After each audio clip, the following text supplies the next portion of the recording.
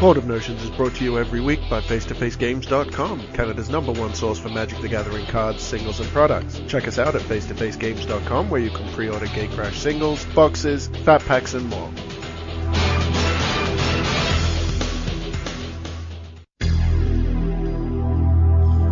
Yeah, Through the Breach can play it. There's also, what's that stupid enchantment called? The 5 and a blue one? Yeah, Hive Mind. Yeah. Did he say Hive Mind? Yes. I'm pretty sure he said Have Mind.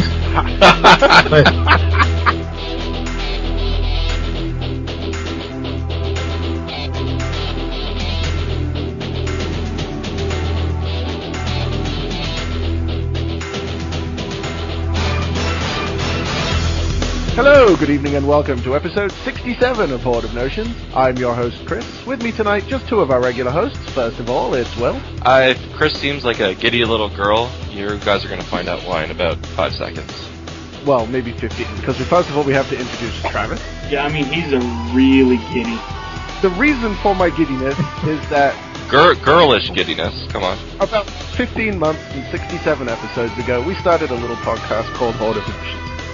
And at the time, we wanted to get someone on to talk about, Limited, because we figured brewing in Limited was a thing, and now we're an F&M podcast, and drafting at F&M is a thing. And after numerous promises and bad timing, we finally have a professional content provider, drafting magnate, king of all that is Limited, the one, the only, Marshall Sutcliffe. Wow, you weren't kidding about that intro. No, king of all that is Limited. I wish I could wear that crown. Great to have you on the show, sir. Well, thanks for having me on. Yeah, apologies about it taking so long, but now that I don't have my full-time corporate job, I have a lot more time, I found. Funny how that works, yeah. Right? I mean, you're pretty much living the dream that every gamer wants to live, right? I think so. I mean, I'm not really sure. I didn't set out to do that, but that's kind of where I ended up. I just make a lot of content and play a lot of poker now, and scraping together an income from that, and so far so good. Playing poker, playing Magic, commentating on Magic, writing about Magic, podcasting about Magic. Can I just be you, actually? You're on your way. Like, you've already got the podcast, so that's step one. At least it was for me. I'm pretty sure you are already Marshall, just, not paid as well and not as well respected. Underpaid Marshall. Oh, jeez. I've heard of daggers, but those are like cutlasses. Come on. Come on! So the first thing we want to talk about this week is the banned and restricted list announcement. Some stuff in Pauper happened, but that doesn't happen at F&M, so we're not really going to talk about that. Mm-hmm.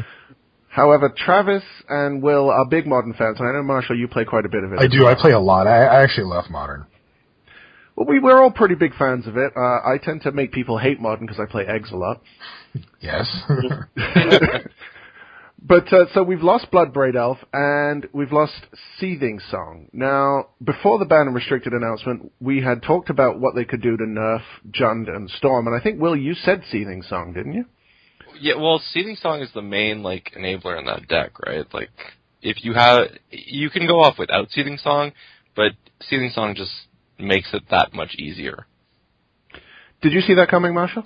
Yeah, I mean, the thing is, the one of the things that's confusing about the ban and restricted announcement this time is that they announced that they banned Seething Song, which a lot of people are kind of like, why did they bother with that? It didn't seem like it was an issue, but it actually was, because one of the sort of prime directives of Modern when they came out with it was that, the DCI said, look, we don't want decks that can win on turn 3. Like, we don't want this to be a format where turn 3, we have people just winning the game.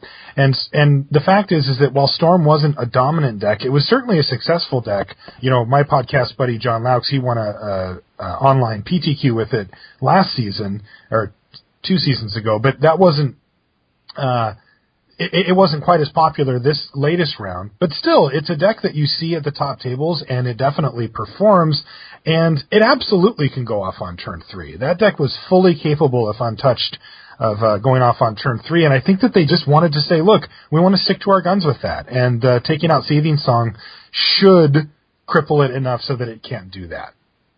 The Seething Song and Storm were really one of the boogeymans of the format. You always had to be mindful of that turn 3 win Storm was capable of. You had to, no matter what you did when you built, you had to have some way to fight that.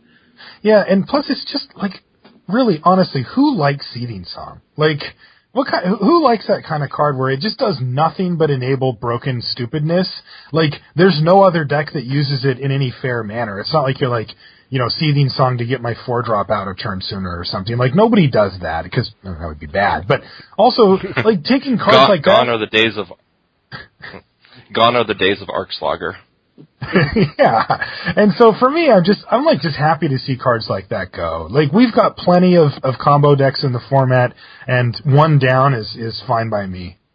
And it's not like Storm is gone. I mean, it can still play with Pyromancer's Ascension and Goblin Electromancer. It's just going to be a little bit slower. Yeah, I mean, a friend of mine, one of the Twingers, long-time listeners of the show, have heard me talk about them many times, bought into Modern with Storm and has been playing it non-stop and is getting really good with it. And the ban actually goes into place on his birthday, which has kind of devastated the kid. But he's pretty upset about it. And I think, Storm was a good deck. I think Storm was kind of like Valakut was when Coreblade was around, in that it was always the second best deck in the format, no matter what was the best deck. And all it would take was for Coreblade to get banned, and then Valakut would just be the best deck. Yeah, I don't know. I think it'll be like just sort of one thing about Modern that they have managed to do very well is it's pretty flat. Jund has been considered the best deck in the format recently, and I'm sure we're going to be talking about that in a few minutes. But it wasn't. It's hard to say. Like, it wasn't a dominant deck in the sense that when you played against it, it's not like you were just hopeless. It's not like it was doing, innately broken things that you just couldn't interact with. It wasn't like that. It was just the most powerful and the best configuration against the field generally, and therefore it's a lot of tournament success. But, I think Storm falls into that, second category, but there's a lot of decks in that category. Oh, for sure. And I mean, the only other deck that played Seething Song would have been Dragonstorm, if that was ever a thing. And I mean, like, that's a fair deck. Yeah, there's a few builds of... Through the Breach. Yeah, Through the Breach can play it. There's also, what's that stupid enchantment called? The 5 and a blue one? Yeah, Hive Mind. Yeah. Did he say Hive Mind? Yes. I'm pretty sure he said Hive Mind, but... Hive Mind? Hive Mind. But that deck too, but those weren't popular or powerful. Those weren't the ones that you saw at the top tables of GPs or anything like that. Sure, yeah. And, Will, I'm sure you're devastated that you can no longer, apparently, according to Twitter, that Jund is now dead and can never be played in any tournament ever. Absolutely. It's like, I mean, I don't necessarily, I'm not a fan of, like, the way they wrote it out, but you know what? It's gone, and we can move on. We can just put other stuff in its place. Like, are you talking about it being Jund or it being Bloodbraid Elf? Oh, sorry, Bloodbraid Elf. Mm-hmm. Like, other cards can split in there, and what some people didn't understand, especially if they weren't playing Jund, is there's a decent amount of matchups where I sideboarded out Bloodbraid Elves because they were just no good. But the other thing that went with Bloodbraid Elf is the fact that it cascaded into cards that are still there. You still have Tarmogoyf, you still have Bob, you still have Deathrite Shaman, you still have Liliana, you still have your Disruption and your removal. So I think Bloodbraid Elf may have been the worst card in that deck, and the only reason it was played at all was because it was always, 90% of the time was a 2-for-1. I would say variably it went from the worst to the best. But Jund was just such a 1-for-1 deck that it had no way to really get ahead other than Bob and Bloodbraid Elf. So those were the two cards that really pushed Jund into being what it was. It's still going to be Jund without Bloodbraid Elf, but it loses a lot of its ability to grind out wins late game. Yeah, I agree with that. But Bloodbraid Elf isn't even a 90% card. Like, for cascading into stuff, obviously, if you're playing with, a board that's cluttered with things, then you're always going to hit something that's relevant. But there's a lot of times where, where they'd wipe the board, say you're playing against blue-white. The board would be wiped, or after combat, you'd have nothing in play, and then you just have a Bloodbraid Elf, and you're like, well, I mean, I can get the 3 damage in, but, cascade into, Maelstrom Pulse, useless. Say Terminate, not really relevant. Yeah, but then there's so many other times where you cascade into Tarmogoyf, and all of a sudden you've got an almost insurmountable board presence. Right, yeah, but, and I don't know if I'd call that a 90% anyway. I mean, you're getting that Bloodbraid Elf every time.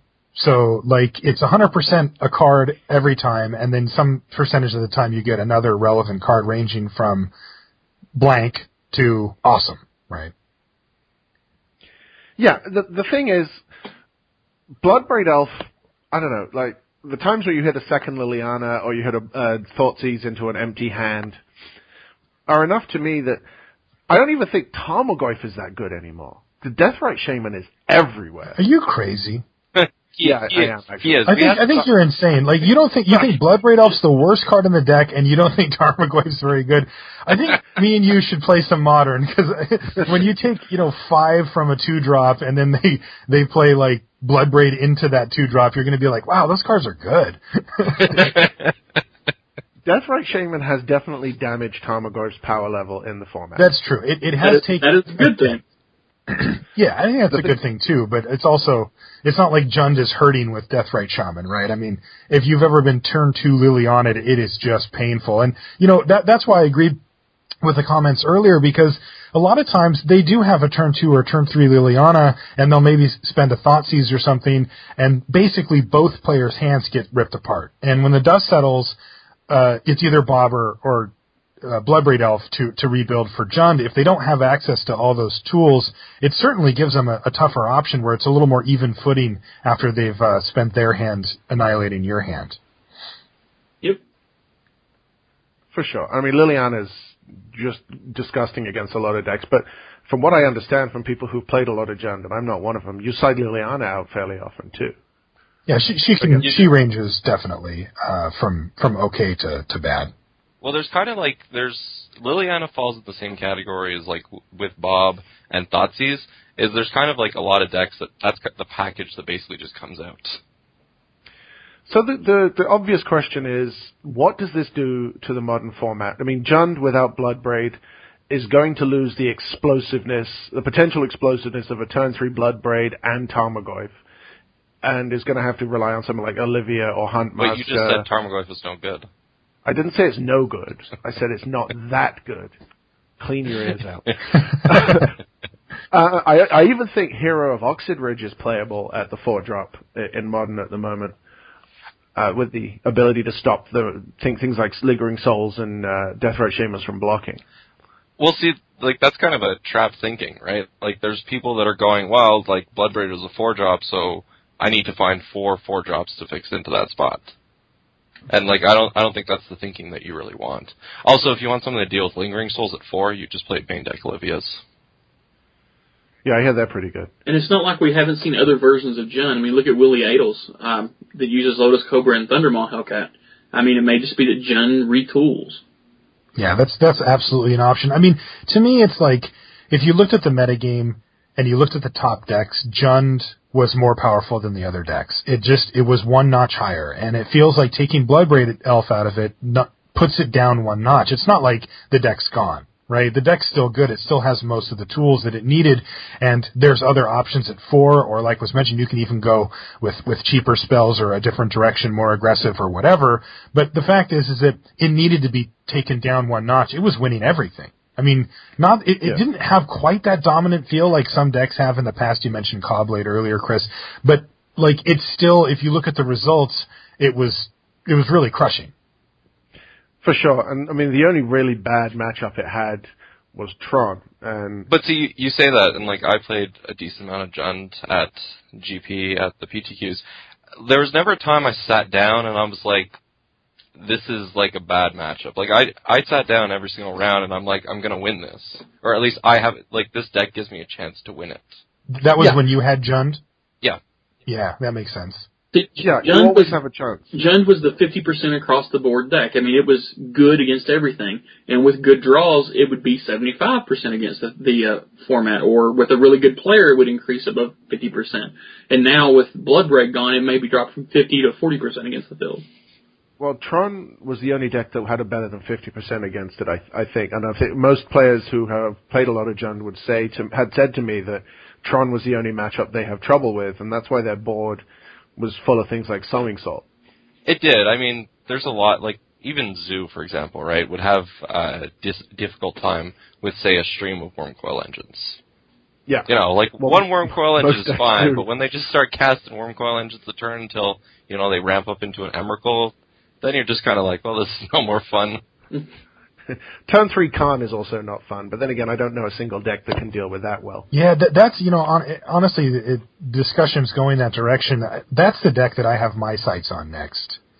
Like, that deck is really, really good at getting turn 3 Tron going. I mean, it's not difficult for that deck to do it. They need 2 pieces, and almost any of their search can find it. You know, Sylvan Scrying has become an absolute staple in that deck, along with Ancient Stirrings and Expedition Map, and it feels like that's kind of potentially going to become the boogeyman. Because, man, like you just mentioned, Chris, turn 3 Karn is ridiculous. Like, yeah. I know they don't win that turn, but they win that turn. Like, yeah, exactly. How do you answer that, right? I mean, I'm not saying that there's literally no answers. I've heard a lot of people say, you just, like, if you have a counterspell, counter it, like mana leak it or whatever. The problem happens is that if you try to go for mana leaks against that deck, once they know you have them, they can very easily play around mana leak. So that's not an issue for them.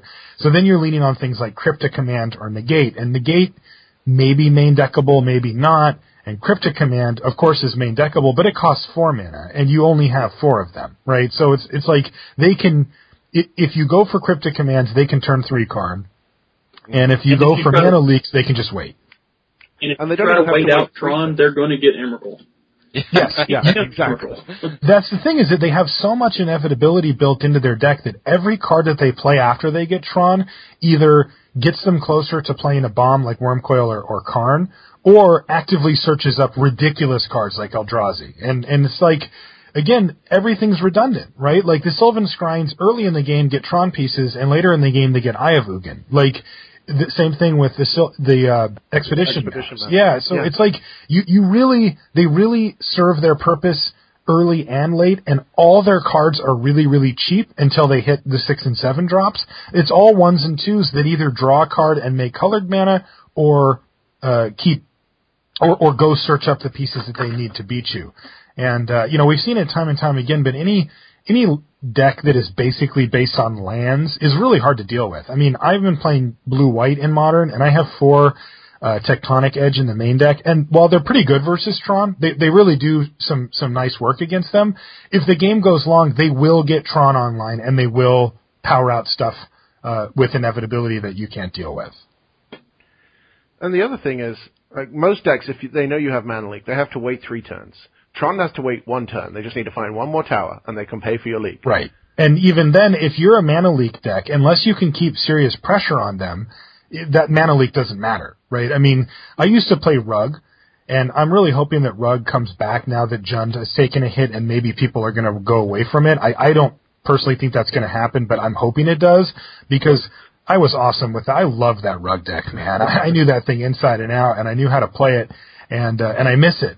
The problem is that now we have, not only, we had Jund being the best deck, and that was a very bad matchup for Rug, but on top of it, Deathrite Shaman makes Snapcaster Mage a lot worse, and that Rug deck was leaning pretty hard on that as well. Yeah, for sure. And I mean, I think the red, white, blue deck has kind of taken Rug's place. Mm-hmm. Because you got Geistes and Trash, and Lightning Helix, and Path, and Baneslayer in the board. I mean, Baneslayer Angel's just ridiculously good at the moment. Pretty good creature. Well, I mean, I don't know why. Well, obviously it stopped seeing standard play because of Titans, but the card is still insane. Yeah. So I do have a Modern FNM tomorrow.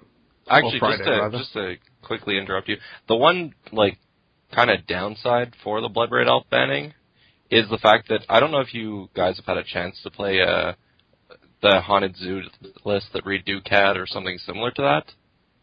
I've seen it. But that was actually, because I played 4 Bloodbraid Elves, and that was actually quite enjoyable to play as a deck. Like, it did some of the similar things to Jund, but it also had the bolts and the helixes or whatnot. And that's the one deck that, no one's mentioning. That, that goes away. It also gets rid of the Naya Boom Bust deck that was playing a Johnny Vengeant and was using Bloodbraid to cascade into Boom Bust. Thank God. That was brutal.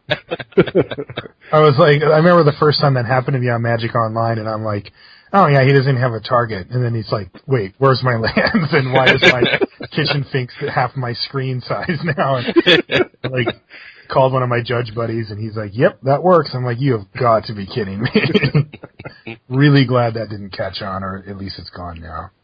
Well, I had that judge call at the GP. Someone cascaded into Boom Bust, and the look on the player's face when I told him that, yes, in fact, he did have to put all his lands in the yard, it was priceless. That's sad, yeah.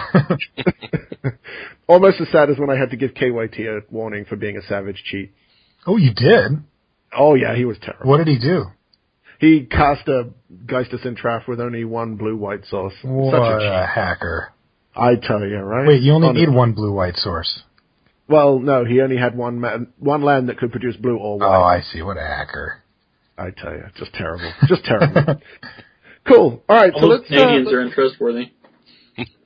I'm not a Canadian, so I can't possibly comment on that. If you ask John Laux, he'll tell you most Canadians are just terrible at Magic. In general. well, you say that, but I'd much rather play in an American PTQ than a Canadian PTQ. Softer? It is. I mean, maybe it's just the ones that I've played that are in and around the Northeast. But there's some pretty soft ones, whereas going to Canadian PTQs, it's kind of like, oh, everyone that I know from Canada that plays Magic seems to be here. Okay, so if they're so soft, you must have won a couple then, well, huh? No, I'm an awful player. We've already been... Right.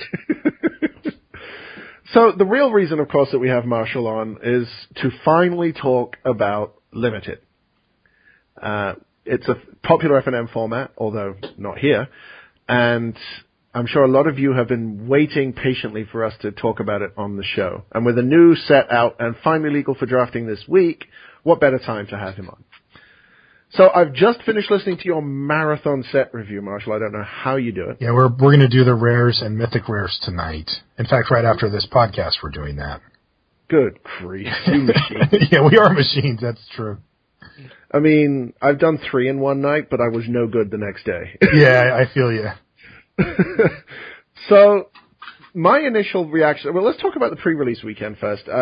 Marshall, you played in some, didn't you? I did. I played in 2, actually. And, they did it the way they did the Return to Ravnica, where you get to pick your guild, and where you get a guild leader and a guild pack as substituted for one of your packs. And, I decided to choose 2 different guilds just because I like to mix it up and try to get as much play in as I can, because I got to write my article and I got to do the show, and so I'm trying to just soak in information at this point. I ended up doing Simic on Saturday, and on Sunday I did Dimir.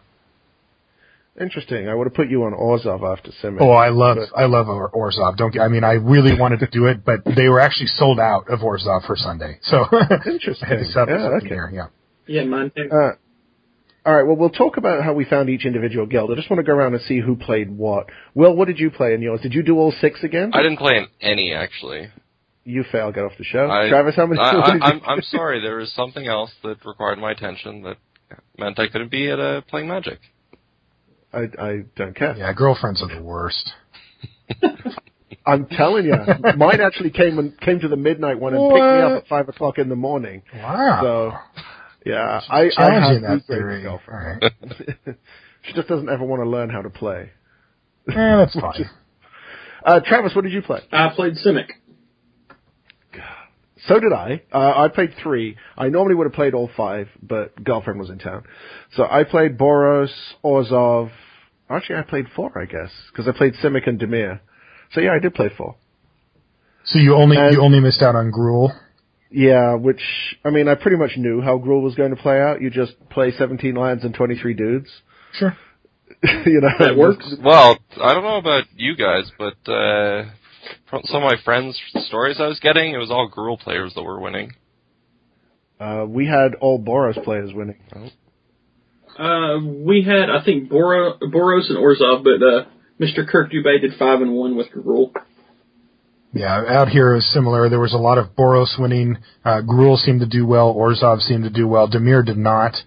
And Simic was, in the middle somewhere. Didn't seem particularly potent. The only time Dimir won out here was the Sunday afternoon two-headed giant. Some random guy named Chris Lansdale won that with his partner. Did you mill him out? Every game. Yeah, there's a lot of that going on with Dimir. I think I had quite a few people coming up and saying, "Did you realize this for Two-Headed Giant?" And I'm like, I haven't really thought about it, but yeah, that seems good. Well, Mill is my favorite archetype. I mean, I keep bugging you to talk about Mill decks on the show. And I figured that, everybody was talking about how good Orzhov was going to be in Two-Headed Giant because Extort is a double whammy. Mm-hmm. But with Mill, you have two players. If you're both playing Dimir, you have two players trying to mill only one person. So it's kind of synergistic that way. Oh, that's very synergistic. I mean, that would be similar to if you could have both players trying to kill one guy with damage, right? But instead it's two worth, so yeah, for sure. But we had this plan going in. We took two Dimir guild packs, and I built the Dimir deck, and he sort of cobbled together what he could. And, I mean, Consuming Aberration was definitely the best of the pre-release cards. I agree with that. I got a chance to play with or against all of them, and I thought that Consuming Aberration was the best one by quite a bit. Yeah, for sure. I also think the Simic one was particularly not amazing, and I think that was part of the reason why we didn't see Simic taking down a lot of these events. Fathom? I saw it. Go ahead. Yeah, Fathom Mage. I saw it do some disgusting things. I did too, and then I lost. Because it turns out when you spend your entire fourth mana, turn 4 or whatever, whenever you have your fourth mana to play a 1/1 that doesn't evolve your guys and doesn't do anything, it can be pretty hard to recover when your opponent's like, okay, attack battalion, yeah. or Lightning Helix you. Yeah, or extort you 3 times this turn and then attack you, and you're just like, but I have a 1/1. I want you to note that, and I might draw cards next turn, But the first round we sat down, we had this mill plan all set to go, and we sit down against these two guys, brand new players, who thought you had to build 60-card decks, and we're like, whoa, this plan isn't looking so good anymore. No. Fortunately, Consuming Aberration gets really big when the opponent has 60 cards in their deck. So, what were your initial thoughts on the fake sealed environment, Marshall? You mean just like for Gatecrash, or just the fact that we had this weird pre-release environment? For Gatecrash, like any cards that stood out? Yeah.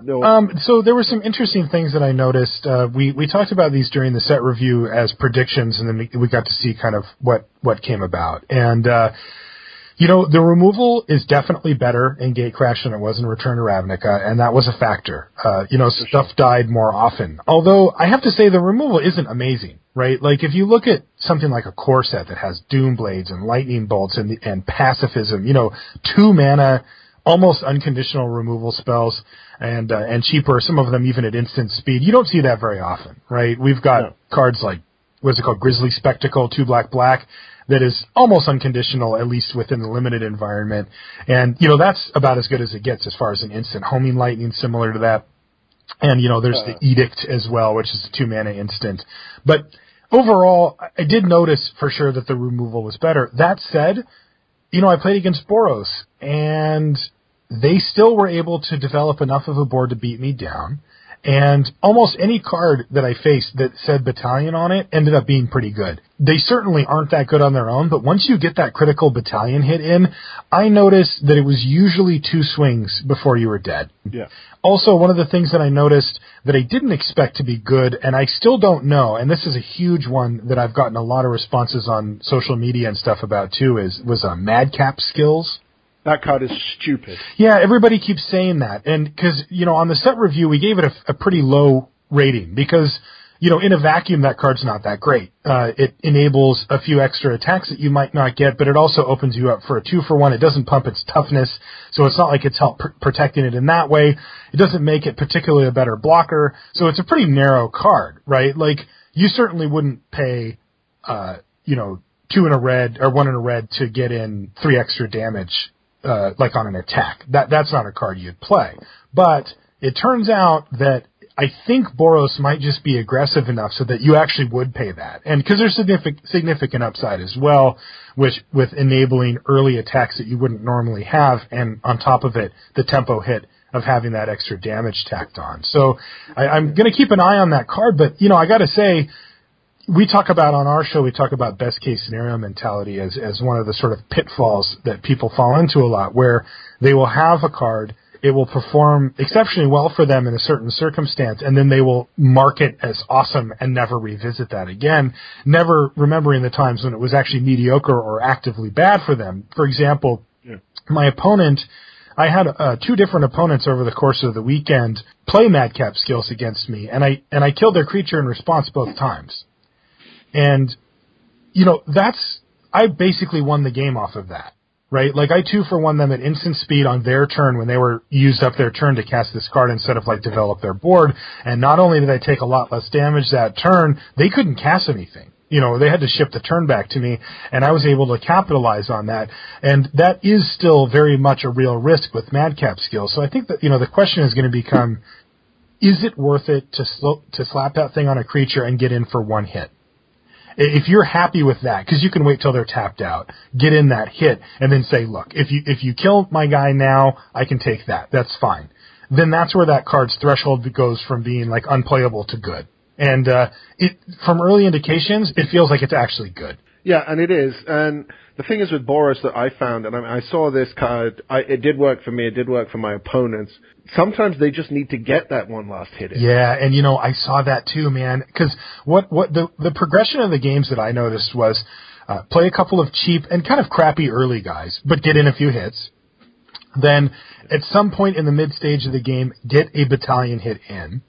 And that puts your opponent on critical, right? They're like beep, beep, beep, beep, and anything basically kills them. And then it was something like that, like a Madcap skills or active treason. I saw that end a ton of games too, where you just weren't quite there, and the active treason not only enabled a bunch of damage, but also enabled that second battalion hit, which finished off the opponent. And I saw that pretty consistently with Boros. I was able to beat Boros twice with my Dimir deck. But I think I had it pretty well sorted ahead of time what I was going to do. I traded and killed anything that I could as fast as possible. That was my whole entire strategy. And Boros gets a lot of decent removal, too. I mean, Smite was key all day from what I saw. Arrows of Justice was pretty good. Yes. Mugging is good early. Yes. Homing Lightning is there. All of this removal is in red and white. Even the Angelic Edict was pretty good. The 5-mana exile. I put it in the necessary evil category of removal. It's you play it, you need it, but you're not happy about it. Well, the bonus is that it also takes care of Assemble the Legion and 5-Alarm Fire, which will just plain kill you if you don't take care of them. Yeah, they certainly can as well. Yeah, I was really impressed by Boros, though. I'm pretty scared to see how good it is in draft, because remember, this was sealed. It was guild pack, where you got this crazy focused pack, but still, man, that was ridiculous for sealed. You're not used to getting beaten. I got smoked. You know what else was pretty good? Martial Glory. Isn't that what it was called? You're just biased. No, I know, but I am. But it's still it really did a lot of work. That's the +3/+0/+0/+3 one? That's right, for white red at instant speed at common. And, what that card ended up doing, at least for my opponent, and I thought this was beautiful. The design of this card I think is fantastic. And, I mean, the name is awesome too. But is he would attack me, and there would be either a favorable block for me, where I'd be eating one of his creatures, or a trade that he normally wouldn't want to make. And this would... So he'd get a battalion hit off of this, and I would block accordingly, and he would just simply save the guy that was blocked. Yeah, his guy didn't trade for mine or eat mine, but it just stayed alive, and then I took 3 damage somewhere else, and all of a sudden I'm like, whoa, if he has anything, I'm dead. If he has, a Madcap skills, I'm dead. If he has another Martial Glory, I'm dead. If he has a burn spell, I'm dead. If he has active treason, I'm just dead here, right? And I'm just wow. But at the same time, I can appreciate this card because that's a pretty all-in strategy. He basically used an entire card out of his hand to get 3 damage in and to keep a guy alive. That normally is marginal, right? Yeah, sure. But when it comes down to how many battalion hits can you get, then this card just becomes a key. Yeah, that seemed important all day. One of the sweetest plays I saw all day, though, before we go to Travis to see what he thought, I saw a guy block with a Boros Reckoner, and it was a 3-power dude, and the Boros Reckoner was going to trade with it. He then blood rushed the 9/9 Trampler onto his opponent's creature. That's awesome. To win the game out of nowhere. That was painful. Is fantastic. Oh, man. So, Travis, what were your experiences with Simic? I had a decent Simic deck. I had a couple of Experiment 1. I had 3 Simic Charms. The big thing with Simic was you would spend all your resources and all your early turns building up one guy, and if they had the removal for that one guy, it set you back a couple of turns, it felt like. Yeah, it sure did. So, while I had a decent early game, by turn 3 or 4 when he drew the removal spell, it was pretty much all for naught. Yeah, I found when I played Simic, I think I went 3-2 with Simic. It felt weird. I had red splashed in it because blood rushing onto the evasive guys seemed like a pretty good plan, especially the unblockable 0/4. Love that guy, Elusive Crisis. Yeah, he was good. But I found that the best cards for me were ones that I think were aimed at Dimir, like Keymaster Rogue in the Evolve deck was really good. That's the unblockable guy? The 3/2 unblockable that bounces one of your own dudes. Yeah. Yeah. I think the best card in my deck ended up being the 4-drop 2/3 Leyline guy. Whenever you play a green creature, you can put a +1/+1 counter on another creature. Yeah, that thing was sweet. Yeah, he ended up being fantastic. Yeah, super evolved, doesn't care what it is, just as long as it's green. That guy was awesome. Yeah, especially when you played Fathom Mage with him. Yeah, indeed. Yeah, Fathom Mage was good for me. Forced adaptation on Fathom Mage was pretty good too. Yeah, that seems good. You know, I had a great play, at least one that I was pretty proud of. I had a relatively early evolve creature that had grown, and I think it had 4 counters on it or something like that. And I went into attack, and my opponent didn't have any blocks because the creature was huge. So I used the green, put a +1/+1 counter on this, and untap it. Oh yeah, I can't remember what that's called, but. Burst of Strength. Yeah, Burst of Strength. And I used that, and so I got in for a little bit of extra damage. And then post-combat, I played the Fathom Mage, and I shipped the turn back, and he attacked me. I blocked with Fathom Mage, and I used Bioshift to move all the counters to Fathom Mage. Oh. Yeah, so I drew 5 cards and ate his guy, and I was just like, flex. It was awesome. Draw all of the cards. Yeah, I mean, you know how good it feels to draw 5 cards off the top of your library? It's like your opponent's like, really, man? You're still one mana. Yeah, just for one card and 1 mana. But I don't know if that was a particularly great long-term plan, but it sure felt good at the time. I think Simic is going to suffer from the draft format because a lot of the creatures, like Adaptive Snapjaw, I think is a creature that Gruul will pick up. Sure. Because it's going to evolve from pretty much all of Gruul's creatures as well. Mm-hmm. And the removal is not in Simic colors, and removal really hurts the Evolve deck. Yeah, it thankfully there's not that much bounce around for Simic because that's really devastating as well. But yeah, the removal kills it. I mean, what I felt like, I played a bunch of games against Boros. My buddy that I was at the pre-release with had a Boros deck, and so in between rounds we were just jamming games, and I could never beat him. His deck was particularly strong, and mine was actually pretty bad. It was funny because I was actually happy with my Simic deck, and I'm like, hey, this looks pretty good. I've got this. I've got some tools. And then a guy sat down next to me to play his match, and I was in between games, and I looked over at his board, and he had like Elusive Crisis, Cloudfin Raptor, and like I looked at his hand, and he had like a Simic Charm in his hand, and I'm like, wait, I don't have any of those. Then he played Zamek Guildmage, and I'm like, yeah, I don't have that either. I'm like, wait, my deck might just suck. And I realized it was a lot more mediocre than I thought. I would have killed for a Simic Charm. My God, that card's sweet. Yeah, that's ridiculous. So, Will, have you looked at the set for drafting at all? I have to a certain extent. I wrote a set review for Mana Deprived that will be up at some point. I don't necessarily say it's going to be good, but it will be up. Oh, yeah. I suppose I should start on mine at some point. Set reviews are hard. Oh, you're telling me? Well, yeah. See, I learned from Chris from the first time, because Chris waited till all the spoilers were out and then just seemed to take 8 years and every single hour of the day he had to do it. So I decided to start mine as soon as they came out with the first spoilers. So I did a little each day, so 5 or 6 cards, whatever was spoiled. Yeah, that's really smart. But then when they spoiled and I was like, okay, I'm ready for when they spoil everything else. But then they spoiled everything else, and I was like, oh, what did I get myself into?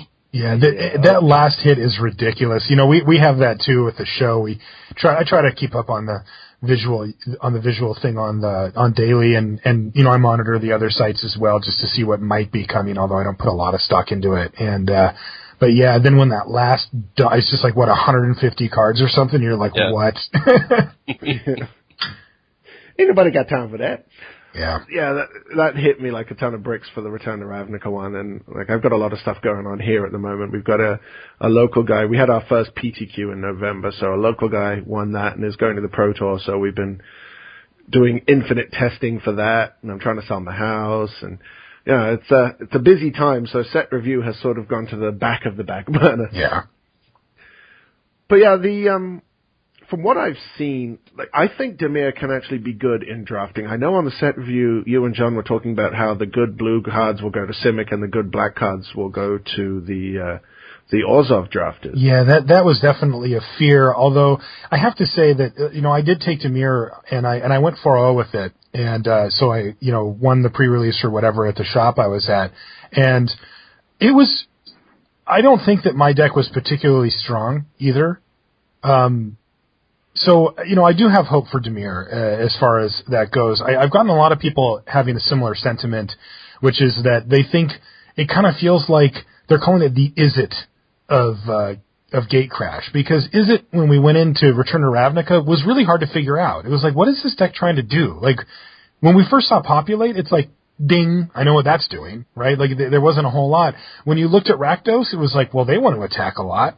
And you didn't really need to think about it too much. It was just sort of figuring out what cards were good and stuff. But when it came to Izzet, it was like, what is this even doing? Are you trying to counter everything? Is it like a gutter snipe type strategy? Is it aggressive? Is it not? And it took us a long time to kind of figure out how that pieced together. And a lot of people are feeling that way about Dimir because there's these random mill cards thrown in, and then half the mill cards like damage your opponent. And you're just like, wait a minute, why am I milling? When I played in the pre-release, it made perfect sense because, you play the 2/3 flying vampire guy and it mills the dude for a while. It grinds him or whatever. And you're like, yeah, whatever. I got a 2/3 flyer. It's fine. And then you play that stupid aberration and you're like, oh, right, this makes sense.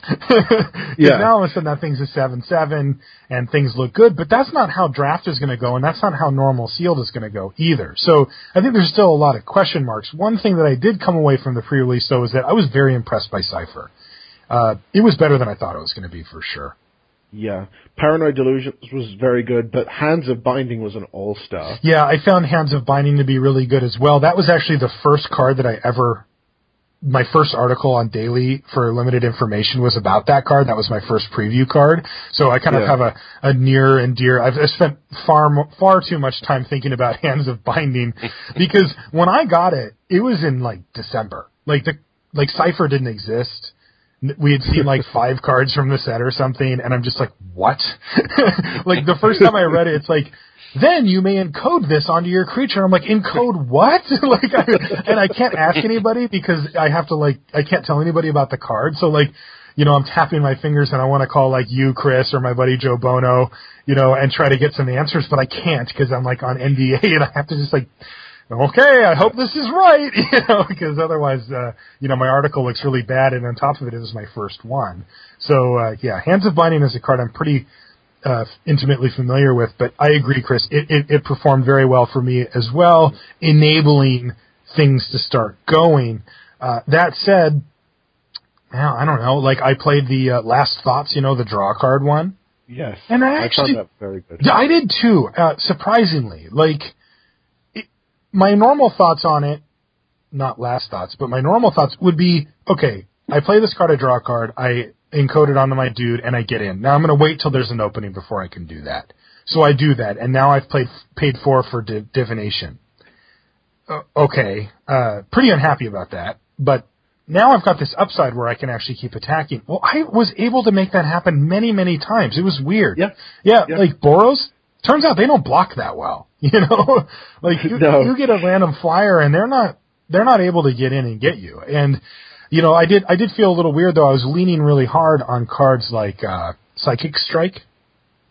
Yeah. The counterspell, which I hate to do that, but like, man, when your opponent's like Aurelia, you're like, no, and that's like the only reason that you're not dead is cards like Psychic Strike sometimes.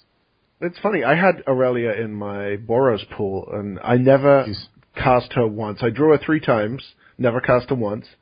And I also only cast a Foundry Champion once, and that was to deal the last 3 damage to an opponent. That was the promo pre-release card? Okay. Yeah. I found that my deck was just too fast to ever need a 6-drop. That's interesting. But with Jameer, I found that the Cypher cards, I even had Stolen Identity do work for me. Oh, really? Interesting. I never got to see that even played, and I certainly didn't have one in my pool. I had it, my Two-Headed Giant partner had it in his pool, so we put it in the deck, and we put it on the Can Only Be Blocked by Rogues, and we just started copying that guy. Okay. And it was just inevitable damage, because they had no rogues. Yeah, I mean, that seems awesome. Like, it seems to fit with what Dimir is doing overall, which is that it's just super slow. Yeah. Yeah, I mean, you paid 6 mana for a 2/2, pseudo unblockable. You got in there, so then you had 2 of them, which is like pretty good. And then like by the 3rd turn that you hit or whatever, it's amazing. Like you've got this huge board presence and Stolen Identity looks ridiculous. But in the meantime, you just mentioned how your Boros deck was just like, yeah, one of the better 6-drops they've made recently. Don't need that. And Stolen Identity is like certainly not one of the better 6-drops they've made recently, and it's just like, oh, thank God we have this if you're in Dimir. It's interesting how separate these things can actually be. Oh, I agree. And I think the biggest key to this format is, can you survive Boros? Yeah, that's a great point, Chris. We had that similar thing with Return to Ravnica, where the great equalizer was always Rakdos, because a lot of people wanted to do 3 and 4 color decks in Return to Ravnica, and you couldn't. I mean, no. Yeah, sure, you could get away with it. You could get Gates, you could get some Transguild Promenades, and you could draft 4 color decks. And the round that you faced Rakdos was the round that you went out of that tournament, because they would just smash you. Their deck was too consistent and too efficient to let you get away with it. And I'm curious to see what we have here in Gatecrash, but it kind of feels like Boros is going to take that role over for Rakdos. I'm interested, Travis, did you play against Orzhov at all? I did not. What about you, Marshall? Did you play against it? I did sort of. So at the second pre-release when I was Dimir, I played against John. He was there with me, and he was playing Orzhov, and his pool is great.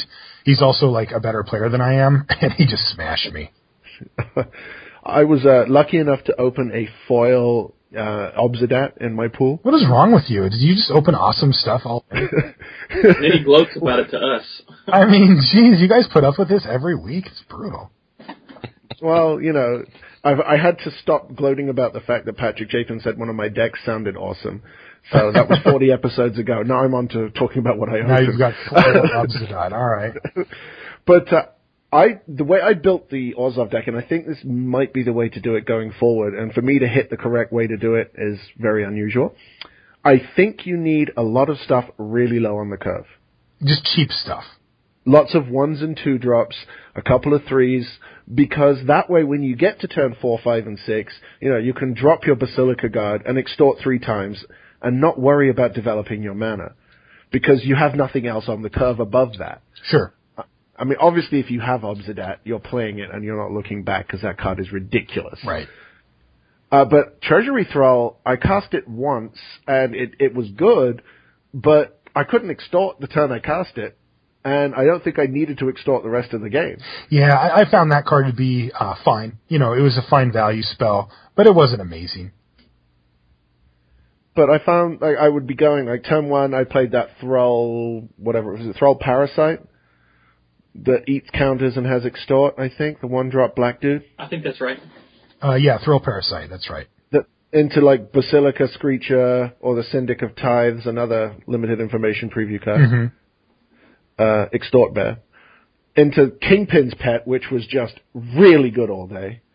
I mean, 2/2 flyer for 3, yeah, you'll take that anytime. Yeah, we give that a very high rating in the review. Yeah, the card is really good. But what I found sometimes is it was correct to hold your 1-drops until you could drop 2 of them in a turn and extort twice. Yeah, that makes a lot of sense. I mean, oftentimes the 1-drops aren't doing much work on the ground anyway, especially if you're on the draw, right? Because you play your 1-drop and then they play a 2/2, and your 1-drop does nothing that turn. It's not blocking and it's not attacking, so you might as well get extort triggers out of it.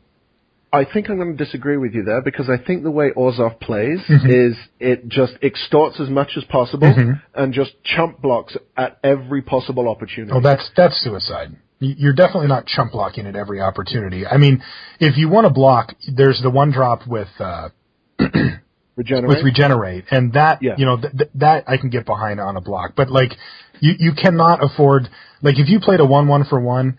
And with, like, maybe if it has extort or not, and you ship the turn and they play a 2/2, and the next turn they attack you and you just throw it in front of it, like, you're just losing that game. So maybe I exaggerated a little, but perhaps like, just a little bit. Immortal Servitude is ridiculous in the Orzhov deck, because a lot of the stuff you want to bring back is at 1 or 2. So, you're going to get value if you cast it for 1 or 2.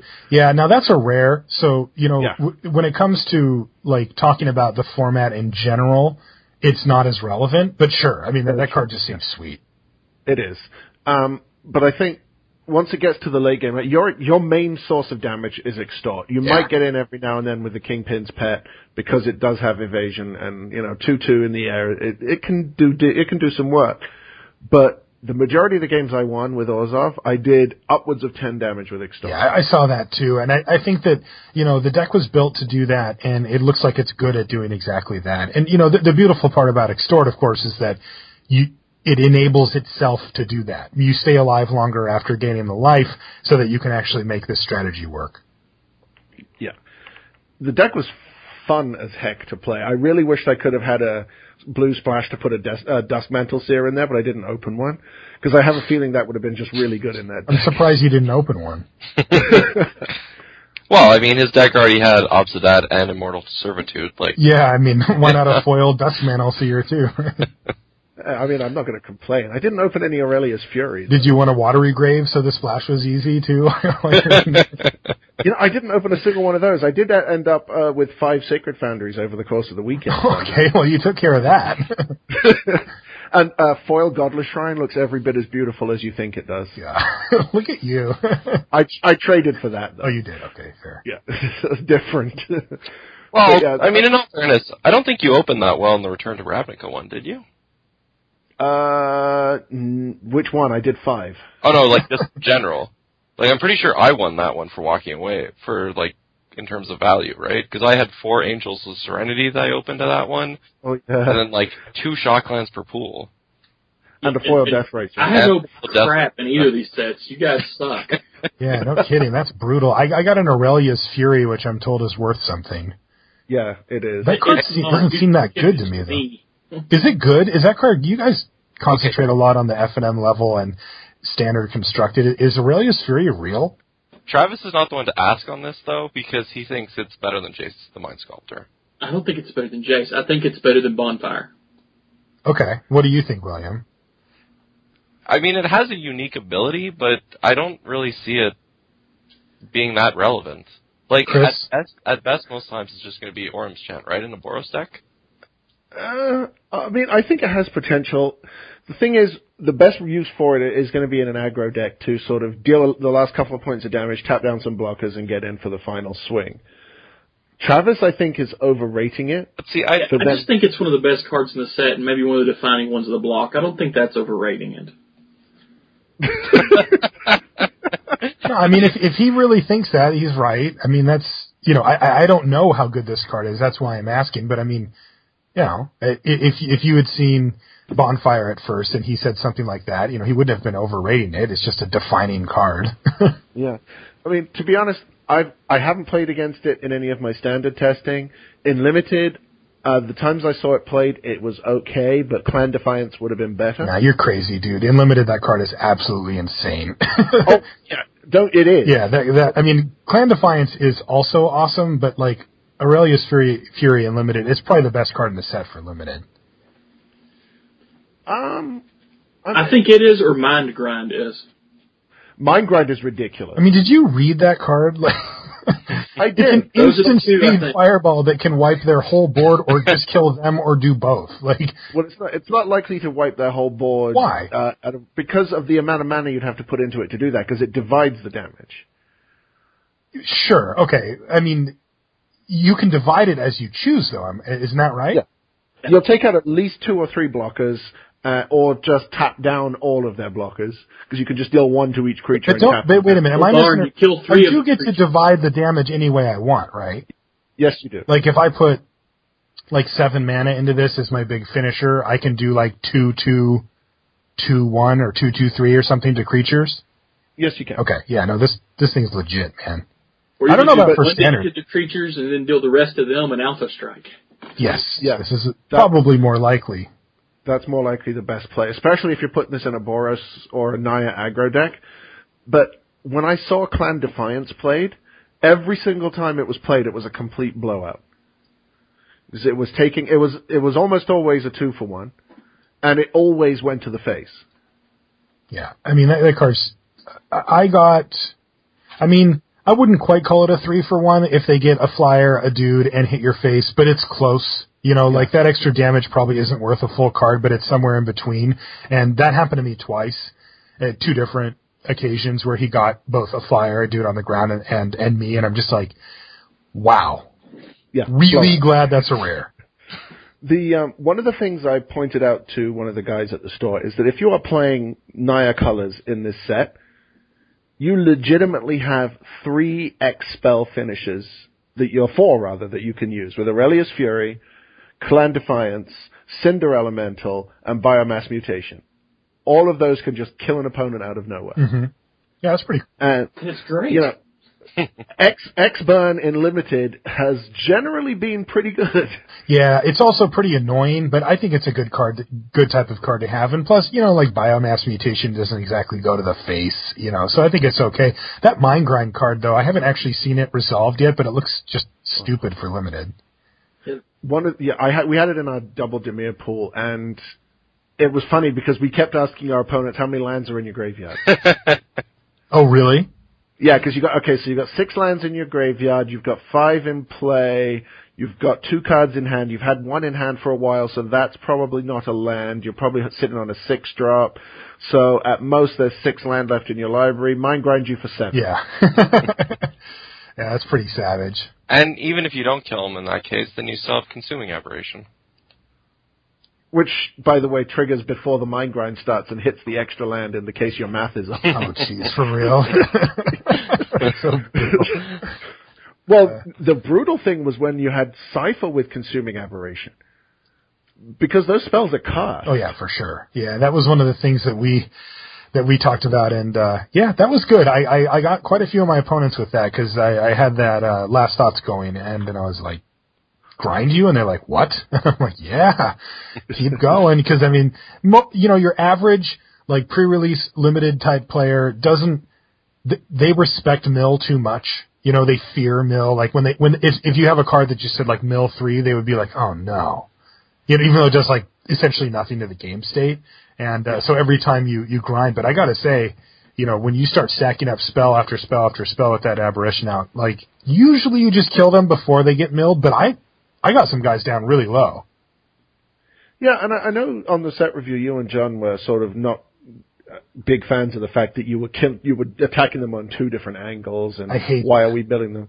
Well, yeah, but in this case, both of them are viable courses to victory, because the creatures, like things like Consuming Aberration and White of Precinct 6, they get huge, but they don't trample, so they can just get chump blocked. So you're still killing them another way while that's happening.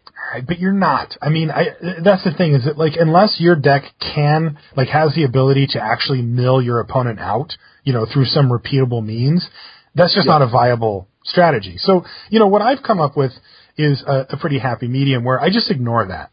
Like, you get random value because other cards care about that, but it's not your primary goal is to mill them out unless you have certain rares or certain cards in your pool, especially post pre-release, right? Like where you just don't get an Aberration every single time. And I can deal with that. It makes grading the cards difficult because you look at a card like that Vampire, the 2/3 flyer that grinds when it enters the battlefield, and you're like, well, all right, I'm going to grind them. But how do I, like, is that value to me? Like, is that something that I'm like, I'd pay extra mana for that? Because the 2/3 flying for 4 is fine, but it's not amazing, and that, what it says in the text box is often the tiebreaker. And so it's like one of these things where you're like, well, is getting that grind really a good thing for me, or does it even matter? And where I've kind of come down is it's something that probably positively affects your other cards, but it doesn't affect the vampire. The vampire is still just a 2/3 flyer that's looking to beat down. It's not like a mill card. Sure. The other one is the Undercity Informer that sacks a dude to grind. Yeah, see, that one you could actually conceivably draft around and make a mill deck out of. Yeah. And I found that one was really good, especially like in response to removal, or if you have to chump block, like you just grind them randomly for value. Yeah, and I mean, you're not getting a ton out of it, but, you know, if you've got the enchantment that gives -X Rexes of creatures in their graveyard, then you can get a little something out of that, or if you did get lucky and get an aberration, then it'll be bigger. But, I mean, you're just not getting anything out of that, you know? But even then, you have, like, at common, there's Mortis Strider, right? Which isn't a great plan, per se, but if you can just throw them in front for chump blocking, it certainly helps your mill plan. Oh, just like making the game go long? Yeah. Yeah, sure. You mean like to combo with Undercity Informer, or? Yeah, with Undercity Informer. Sure. Yeah, I think Undercity Informer is a way that you can actually plan on milling your opponent out, because if you have a few Undercity Informers, you know, where you have a little redundancy in case one of them dies, you can draft creatures that never plan to attack. Right? You can draft your whole deck just saying, look, I'm going to mill you out. I'm going to do it with Undercity Informer, and I'm just going to sit back. Right? I'm not planning on ever sending my guys in, and you can draft a strategy around it. I think that's fine. Like, I'll tell you what, I'm definitely going to try that. I was just going to say, what are the chances that BDM mills you out in a coverage team draft before the end? It is way higher than it should be. It's like somewhere in the 65% range. I mean, BDM's funny because he can draft these wacky decks, but he also just drafts like straight up good decks sometimes, and you're just like, you're not like, this isn't fair, man. Like, I had all this weird stuff that I was going to try to do, and you're just like 1 drop, 2 drop, 3 drop, 4 drop, you're dead. It's just not fair. So if your F&M is normally draft, isn't it, Marshall? Yeah, every time. Okay, so what are you looking to force early on? For me, going back to BDM, we had a show and we did a topic and we talked about this with the Pro Tour on the coverage as well as, him and I, he kind of came up with this theory, this idea, and we've kind of cultivated it. He calls it the gardener versus the architect. Yeah. Yeah. And in short, it's speaking to draft strategies, and there's generally 2 approaches to it. You can be a gardener or you can be an architect. If you're an architect, you know what you want already, and you just need to find the pieces to make it work. So when you open up a pack, you're like, well, I want to be blue-green, so I'm going to take the best blue-green card out of here unless something ridiculous happens. So that's one side. The other is the gardener, who kind of, you take the first few cards out of your packs, and those are like the seeds that you're planting into the ground, and you're going to see if they grow. And if they do, then you get a nice big, sweet, flower out of the deal. If they don't, then you go in a different direction. You plant some more seeds, and you kind of organically flow with the draft and let the cards come to you that will. And I tend to fall into the latter category. So I'm not going to look to force anything when I first play, but I do think that there is something to be gained from that. I think that for the most part, it's often correct to go with aggressive decks early. People aren't going to know. They're just not going to know yet, and they're going to be drafting weird stuff, and they're not going to know which cards are good or which cards are bad for which deck. And if you can just, like, if I go to my F&M this week and you just said, Marsh, look, you're going to get a sweet Boros deck this draft. Are you happy or sad? I'm just like very happy. Like, I expect people to play really bad cards. They don't, people that don't listen to the show haven't put any thought into it yet, and so they're going to be playing these just awful things that don't do anything until later in the format when they actually figure it out. And if you're just like attack you for 6, that often gets them. Also, you'll get people that are like, hey, I'm going to play 5 colors because this is a gold set, right? And you're like, yeah, go for it, buddy. And all their lands come into play tapped and they can't cast anything, and you're hitting them over and over and over. So I think that's usually a good strategy if you want to try to force something going into the early set. Will, are you drafting this week? Actually, it's not tomorrow. On Friday, it's sealed at the store that I'll most likely play at. They have a release sealed event. Yeah, sealed is still limited. Yeah, so I'm getting closer.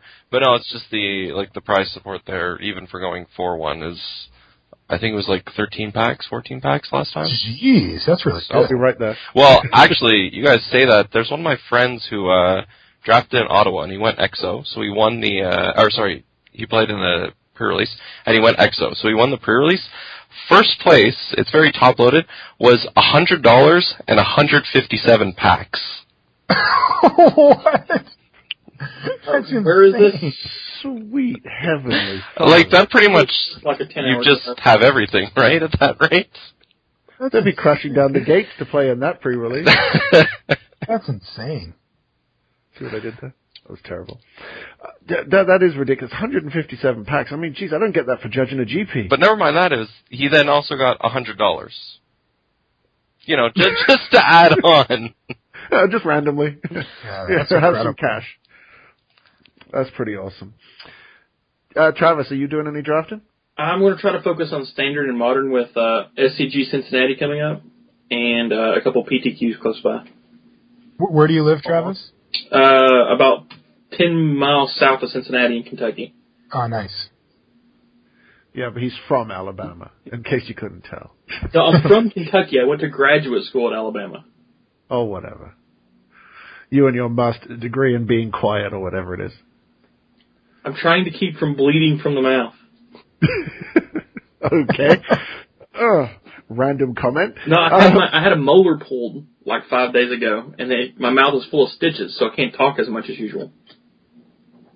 Well, I'm sure our listeners are thankful for that blessing. You've certainly added some teeth to the discussion, so we're happy to have you. They don't get any I'm better. not laughing at this. You should feel bad for that one, Chris. Yeah, quit your jawing. There's modern and draft at F&M this week, and I'm hoping I can do both. And I will be forcing Mill because I want to. That's what you do. Well, it is what I do. When I was in Montreal for that F&M, I drafted. you terrorize people. They still have nightmares of it. It was Everson Restored draft, and I had 3 Dreadwaters and 2 Stone Mentors and 2 Galvanic Alchemists in the pool. Yeah. It's like, Dreadwaters you for 10, Dreadwaters you for 10 more. GG. You're the worst. I am absolutely. That is awful. But I was good at that deck because I just drafted all the stalling. You know, I didn't ever stoop as low as playing Angel's Mercy, but you know, I draft all the Seraph of Dawns I could get my hands on, and that terrible Mist Raven thing. Oh, don't you even? I like it how you say, but I was good at being bad. I had 4 Mist Ravens. That's your defense. Listen, I couldn't have been that bad. I beat, good players. Well, a good player. Marshall, haven't you heard of the term landsdirtling?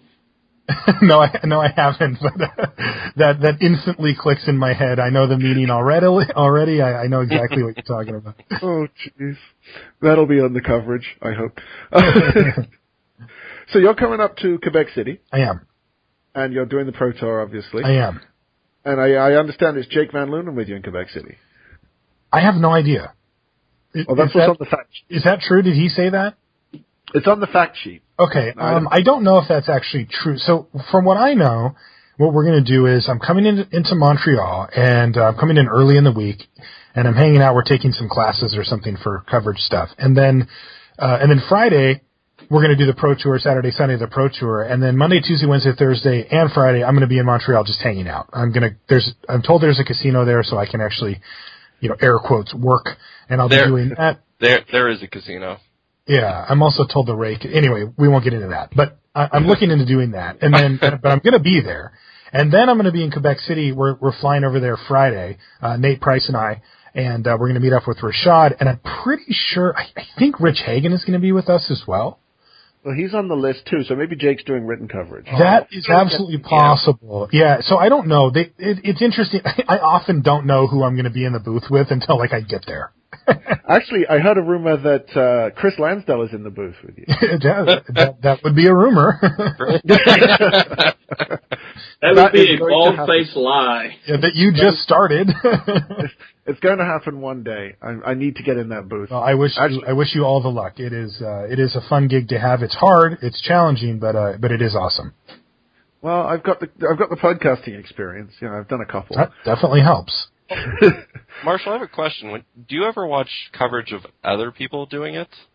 Yeah, I do. Like when I'm home. Do you like backseat comment? Do I what? Do you like backseat commentate?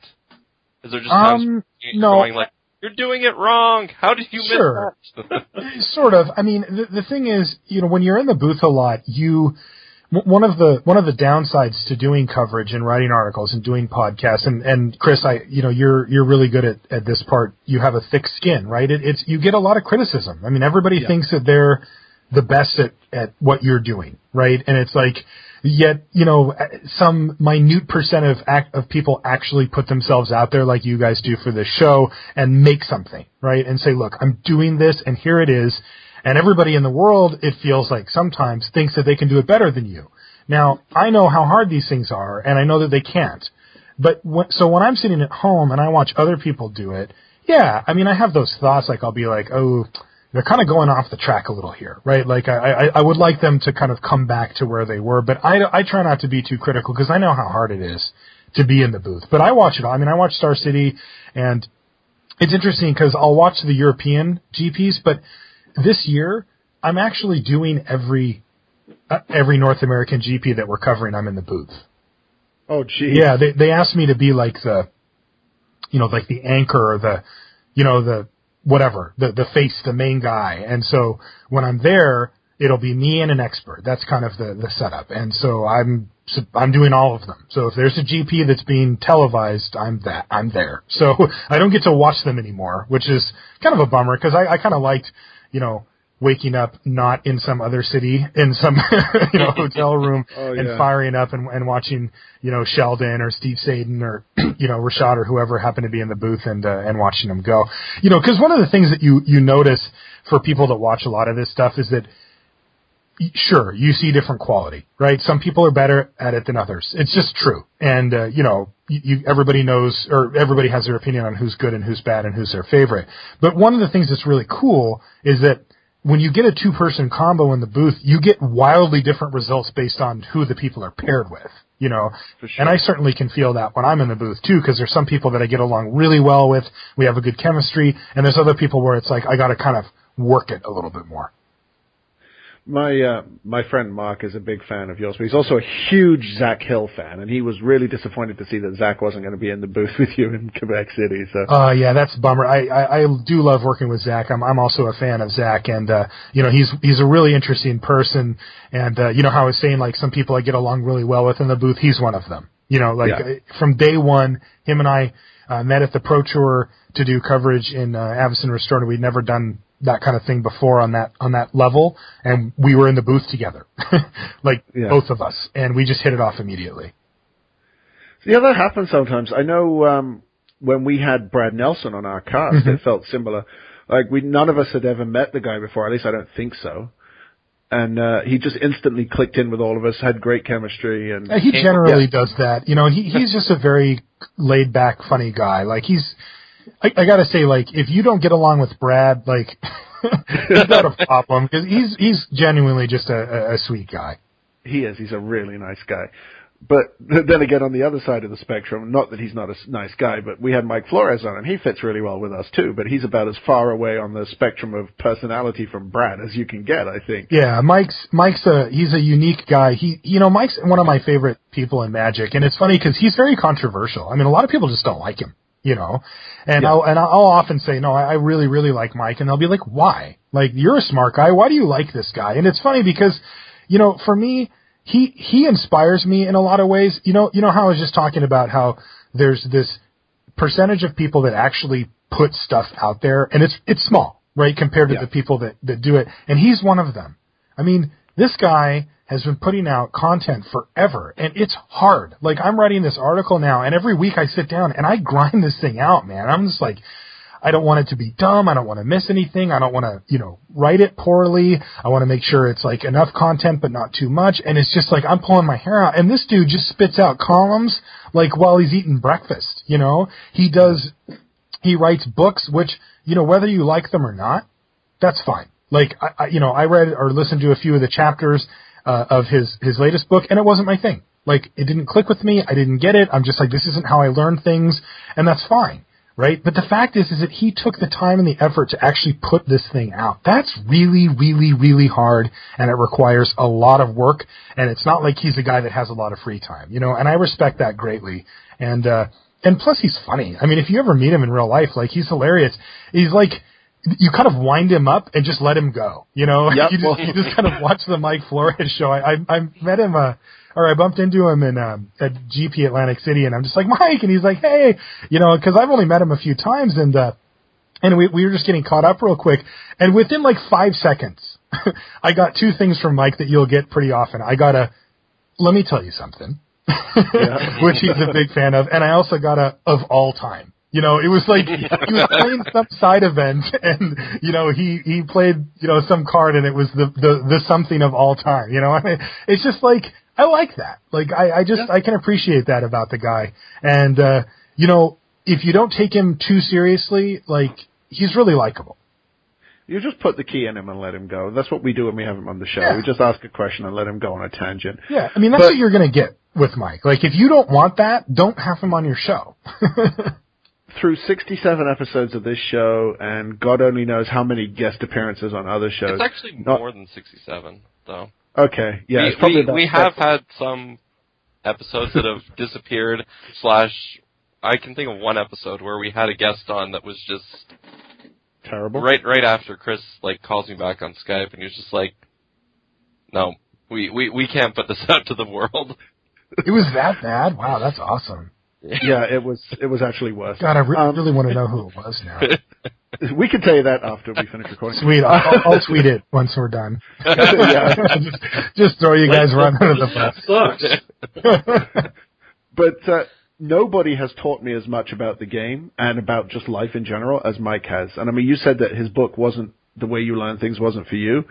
It helped me immensely. Yeah. So, I mean, I wrote a review about it. I read your review. Oh, thanks. Yeah. And I understood why people didn't like it, and I understood why people were, you know, giving him shtick for it, and that's because it's not for everyone. If you are not already a huge Mike Flores fan, you're going to hate that book. Yes. Even if you are a Mike Flores fan, you might not get anything out of it. Right. But, like I said in the review, if you buy a Mike Flores product and you don't realize that it comes with a tacit disclaimer that says may contain excessive amounts of self-trumpeting, then you're fooling yourself. That's right. And I mean, and you know, there are people that don't know that, and it's a big turnoff for them, but so be it, right? Like, what is he going to do? Change? I mean, that's one of the things that, you know, I certainly came to terms with very quickly was when it comes to being, getting feedback from people that you don't know.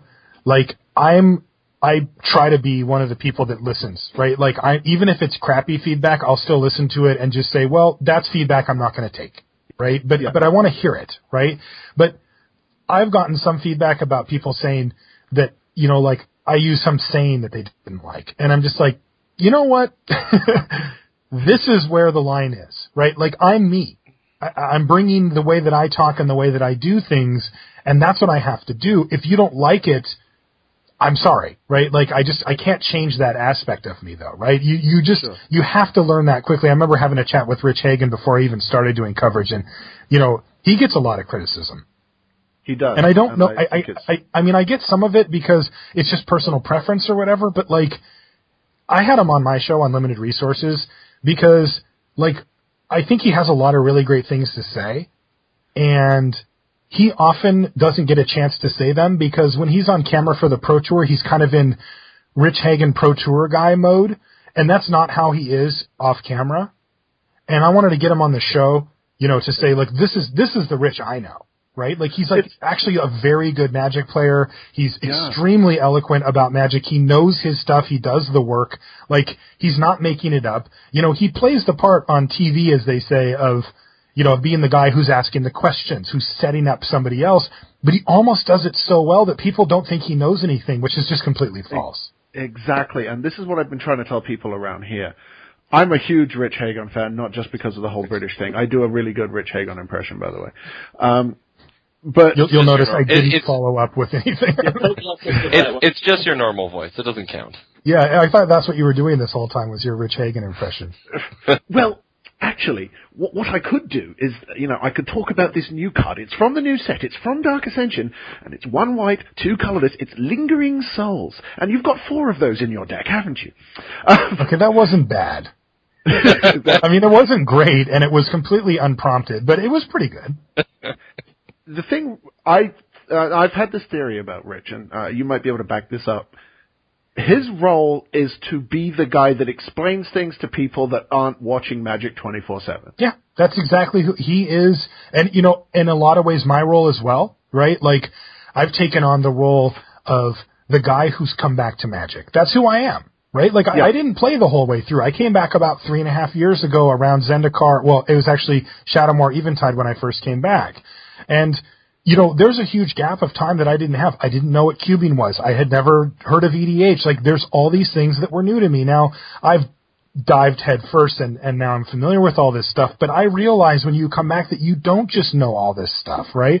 Exactly. He's the same one. He's even aiming for a broader audience, right? Like the casual Magic fan that just shows up every once in a while, like, what is this Pro Tour thing that somebody linked on something, right? And he's your ambassador for that, and those people love him.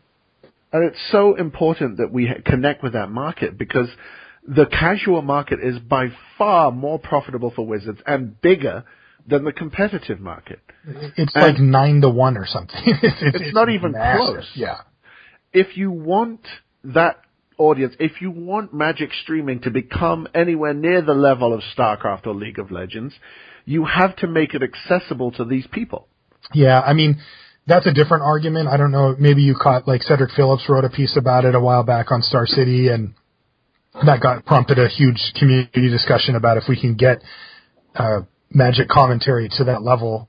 I don't personally think that we can.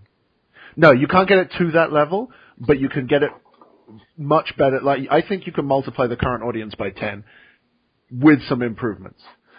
That would put us at that level. Yeah. Well, the numbers that we see are in the tens of thousands. Right. And you're talking about concurrent viewers. I mean, I can't tell you the numbers that we have for other stuff, but, like, there's other numbers besides that, and we're doing really, I think the coverage is, like, exploding right now. It really is. Like, I think it's definitely on the upswing. But look at the changes that have been made. Like the Pro Tour coverage, just since they started covering every day of it and not just the top 8, has come along leaps and bounds. Oh, absolutely. Yeah, and we, there's people at Wizards that work very, very hard to make that happen. And I'm constantly sending in advice, not advice, but suggestions, and I'm sure I'm not alone in doing that. Sure. But I also wrote an article after Cedric did and Brad did. Those two guys, I personally think they both could have done with an invite to the Pro Tour. Cedric has top 8 at GPs. He's missed top 4. He revolutionized streaming and the way Pro Tour testing is done by doing it on stream. And the guy is a massive advocate for the game. And Brad was the original professional content producer for Magic. If you look at everything he does, he's actually not qualified for Pro Tour Gatecrash. No, I mean, I think you're overstating both of their roles personally. I mean, I don't think that Brad... It was the original content producer. I mean, Luis was doing videos before Brad was even, Sure, but he's a professional content producer. I mean, that's all Luis was doing. I don't know. I mean, I think that there was people that paved the way for Brad, and he certainly has a thing. And I don't know. I mean, I don't think Cedric would even want an invite in that way. Like, he didn't earn it. He didn't win a PTQ, and he didn't, top 4 a GP or whatever. And I think that that's, for him, like, he doesn't want an invite for those reasons, and I don't even know if he has earned it, Well, I can hear what you're saying about he wouldn't want one. Yeah, I mean, revolutionized is a strong word, and I mean, he streams a lot, and I think that's cool, and I watch his stream, I enjoy it, I think he's really entertaining, but, like, I don't know, he tested for a Pro Tour with Michael Jacob, on his stream. I don't know if that's really, like, a game changer. Well, he was one of the first to really maximize the sponsorship of streams and to turn it into a regular weekly occurrence on the same day every week. Yeah, and I think that he did. I think he deserves a lot of credit for that. And with Brad, his job at Star City is to provide content. He does the playtest videos, the above the curve thing that he does on a bi-weekly basis. Yeah. He commentates, he writes articles, he does his Trainwreck Tuesday. He's everywhere. He is a machine, there is no doubt. And those two guys are doing a lot to increase the profile of Magic in multimedia. And I think that's the sort of way that we need to go. You mean with the invites? Is that what you're talking about? No. In terms of just expanding the profile of Magic on the internet. I see. Coverage, like the way it's improved, and I'm not saying this just because we have you on the show, is amazing in like, I'd say about the last year. You know, you've got the interviews. Now, the Pro Tour coverage, there's practically no downtime. There's interviews, there's deck text, there's, you know, chats in the booth and an expert analysis and stuff like that. And that is, like, you can't do that for GPs because the manpower is just not there. That's right. I think what I really liked at the last Pro Tour was how, for the first round, they had all 4 of the new Hall of Famers in the coverage area. Mm-hmm. And I think I sent this advice in to Helene and asked her to forward it on to the necessary people. Or was it Trick? I don't know. I'm always emailing somebody. Well, I'm passionate about the game, in case you hadn't noticed, and I want to see it do the best it can. And if I think something I have to say could help, then I'm going to send it in. If they don't listen or it doesn't help, well, it cost me 5 minutes. Big deal. Yeah, no, I think I respect that a lot. I think that's a great thing. One thing I'd really like to see is that you could do that sort of theme thing for more than one round. Like, obviously, not every Pro Tour has a Hall of Fame induction. Say in Montreal you do, okay, this round we're going to have 4 local players on the coverage. Or we're going to have 4 PTQ winners who have never been to a Pro Tour. Or 4 Moto PTQ winners. Sure. I mean, the question just becomes, like, do people care? Well, then, that's the other part. The biggest thing I think we need to do to improve Magic coverage, and this is something I've done a lot of thinking about, is get more people to buy into the players. People like Kibler and Finkel and LSV and Paolo have names established because of all they do outside of the actual coverage. Sure. They write articles. They're big figures in the community. But if you look at the games, like look at Day 9, for example. Sure. He's bigger than his game now. Okay. Because he has this character that was created through all of the coverage that his game got. Magic doesn't really have anyone on that level yet. Kibler's probably the closest, maybe Finkel. But Kibler is there because of the charisma the kid has. Sure. Well, kid. I mean, he's my age, but you know what I mean. Not everybody has that charisma level, so, you know, sometimes you're going to find a great player who you can't do that with. But if you do interviews with, you know, say you take a couple of people who are at their first Pro Tour, you do an interview with them on the Thursday night, ask them who they tested with, what their checking was like, how the experience has been with them so far. You check with them during the weekend, and then halfway through Saturday, you put them on coverage. And you've been building this person up all over the weekend, and now they're on stage, and people are saying, "Oh, that's that guy who's in his first Pro Tour." People root for the underdog. Sure. Yeah, no, I mean, highlighting players is certainly something that they want to do as much as they can. Yeah. And I think, you know, the pros, the established pros already have their profile. You still need to involve them to keep people's interest, but getting some of the newer players on the scene, like someone like Matt Costa, he top-8'd Atlantic City and wasn't on camera once. Yeah, he kind of snuck in. You know, that's just one of those unfortunate things, like, because we love Matt Costa. I mean, that guy's awesome. Yeah, he is awesome, and he's a young, up-and-coming player. Was he 19?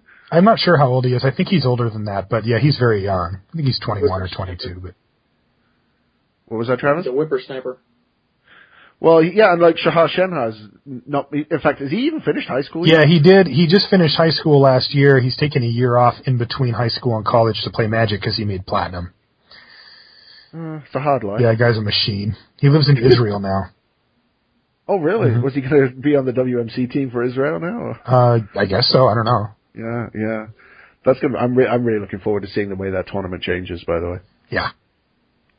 All right, well, I'm sure you are getting ready for your cast, so we won't keep you too much longer, Marshall. Sure. We do have a couple of segments that we always do at the end of our show. Okay. The first one being the random moment of geekery. Actually, Okay. Chris, just interrupt you. I have a question, and goes for Chris and Marshall. Like, one of the things for coverage is you say, you know, you want to improve it or say get it out to a wider audience, and then people compare it to League of Legends and StarCraft. But, like, the thing is that StarCraft and League of Legends is on a computer, right? So, like, That's right. I can play League of Legends while also having the broadcast, the stream in behind me. So whenever I die or something, I can just alt-tab away.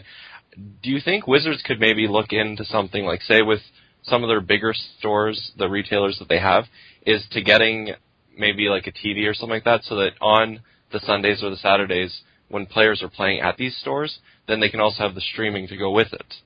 I think that's a great idea myself. I don't know how expensive that is logistically. No, like that I realize. That is a fantastic idea. Because there's going to be a lot of the casual players, right, who aren't going to be watching, say, the stream. They're going to, be playing either EDH or something else at their local stores on the weekends.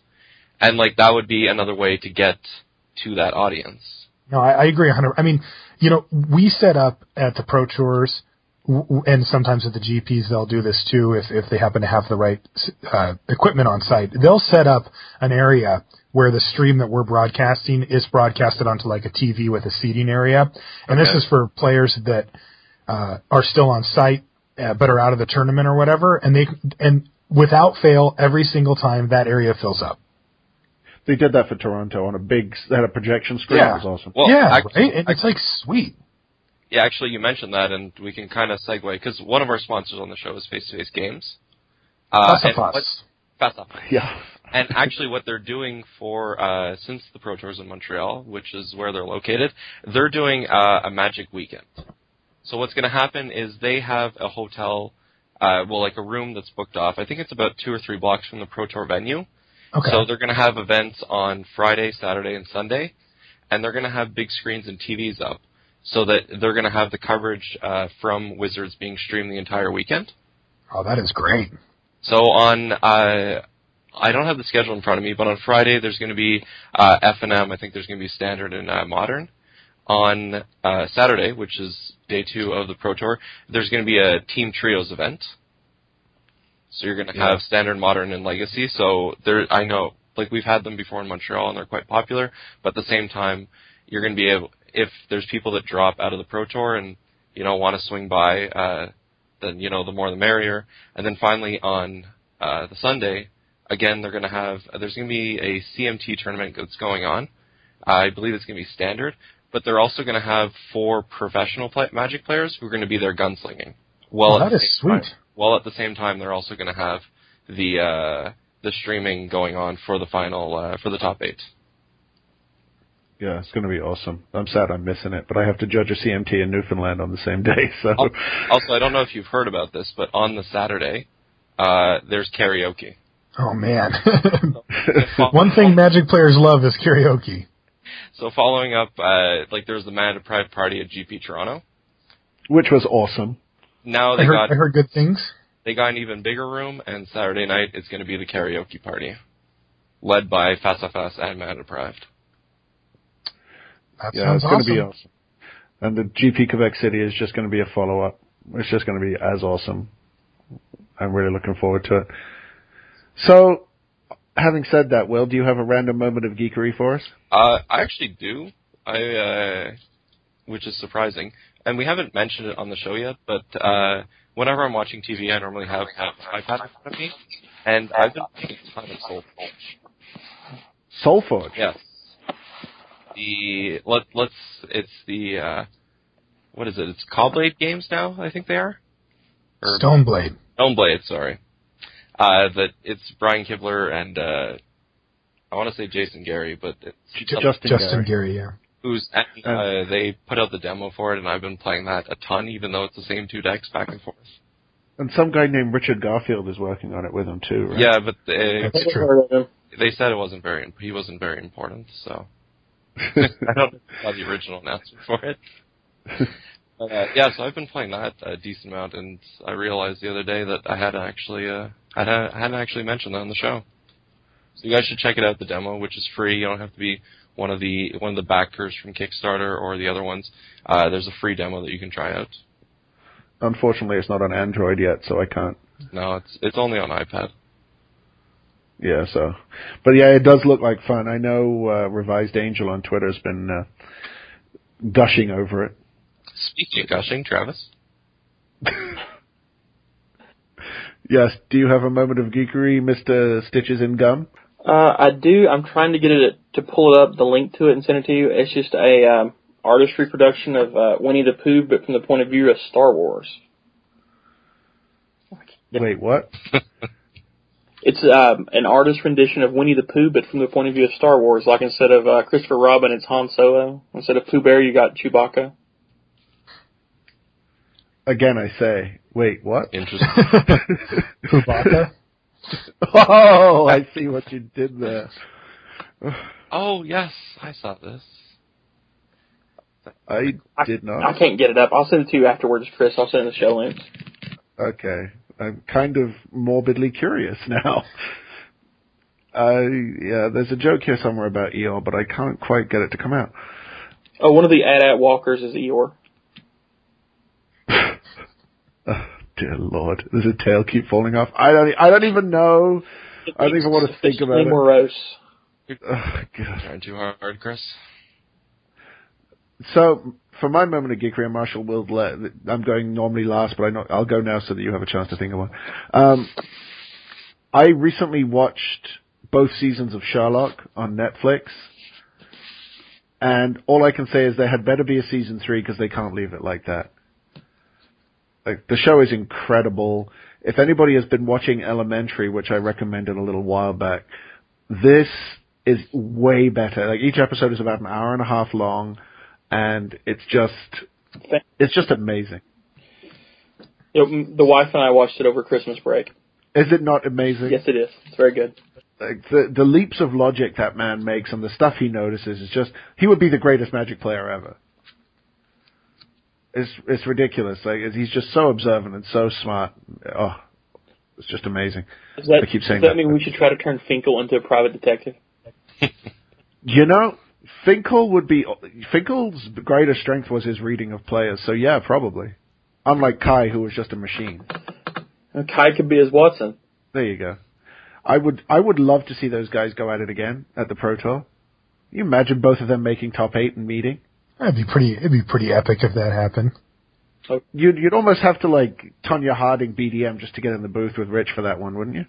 Oh, yeah, I mean, I'd love to be in the booth with either of those guys for that one, but, yeah, that's their territory.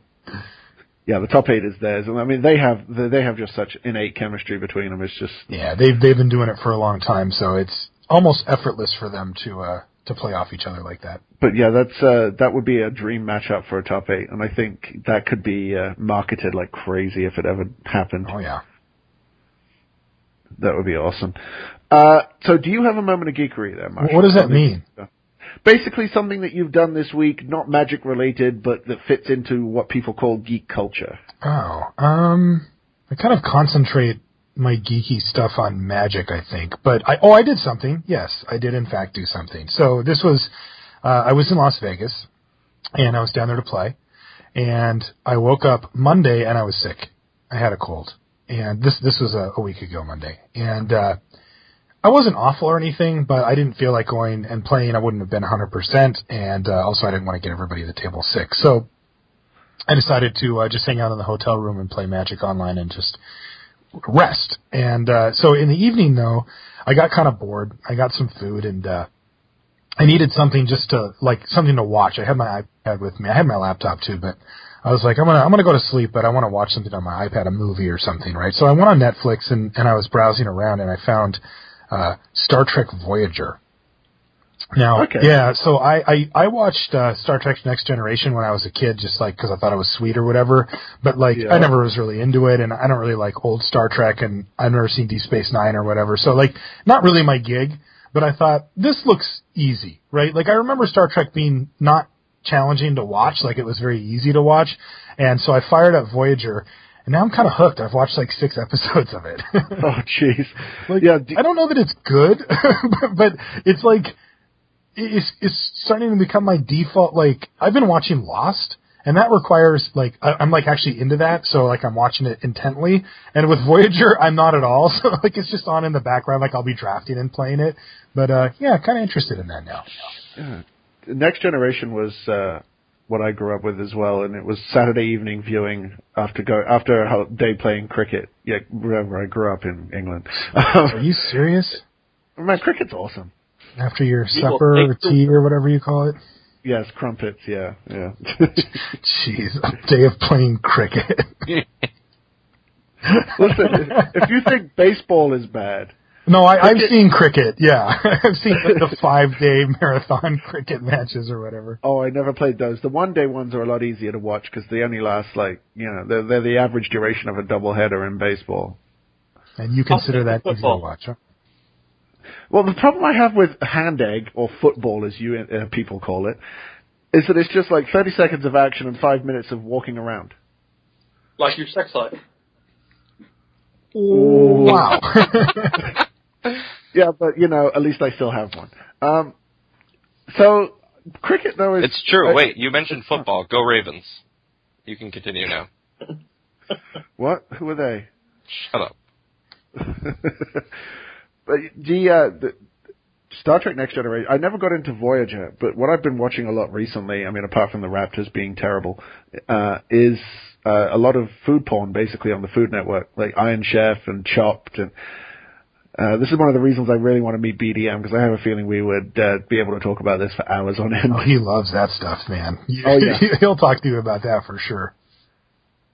Well, he's the only one I haven't podcasted with. It was you and him were the last two holdouts.